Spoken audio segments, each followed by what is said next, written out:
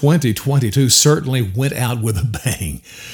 The blizzard, cold temperatures pretty much covering the entire country. I mean, I live in the South, and we had record low temperatures, all-time record low temperatures, several days. I watched my beloved Packers play the Dolphins down in Miami, and it was game time temperatures were in the upper 30s in Miami. Now, sadly, a bunch of people died due to this cold weather event, especially up in the Northeast. But it begs the question, hey, where was global warming during this time? Now, if you're foolish enough to ask that question out loud, the left, Democrats, they will come down on you so hard. Number one, they will say, listen, you can't view one storm or one weather event as climate change, global warming, or anything else. And so you are a climate science denier. That's what they're going to hit you with. They're going to silence you, cancel you any way that they can. The funny thing about this to me is they're true. That's right about the science. I mean, climate science is a trend of, say, 30 years of weather events.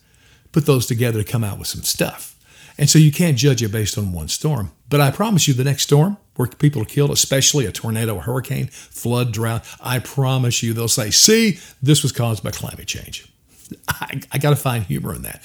Or like when, John Kerry, when he's flying all over the earth in his private jet, having fancy meals with a lot of people and high-end hotels. I mean, his carbon footprint is greater than God's.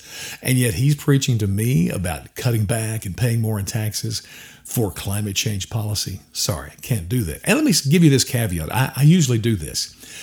I'm not a climate science denier. I believe totally in climate science. I am a climate change policy denier. This is nothing more than a bunch of Democrat government spending crap, an effort to get control over my life and give up my freedom. Sorry, I'm not going to be supporting that ever. Now, I do want to bring out a true, serious point. In my question, I said, can you count these deaths from a blizzard as climate change deaths? What do you think about that? Here's the issue, and this is genuine. The WHO right now, not the band, but the World Health Organization, has already counted or started counting some deaths as climate change deaths. Now, in this country, legally, you can't put climate change down as a cause of death on the death certificate.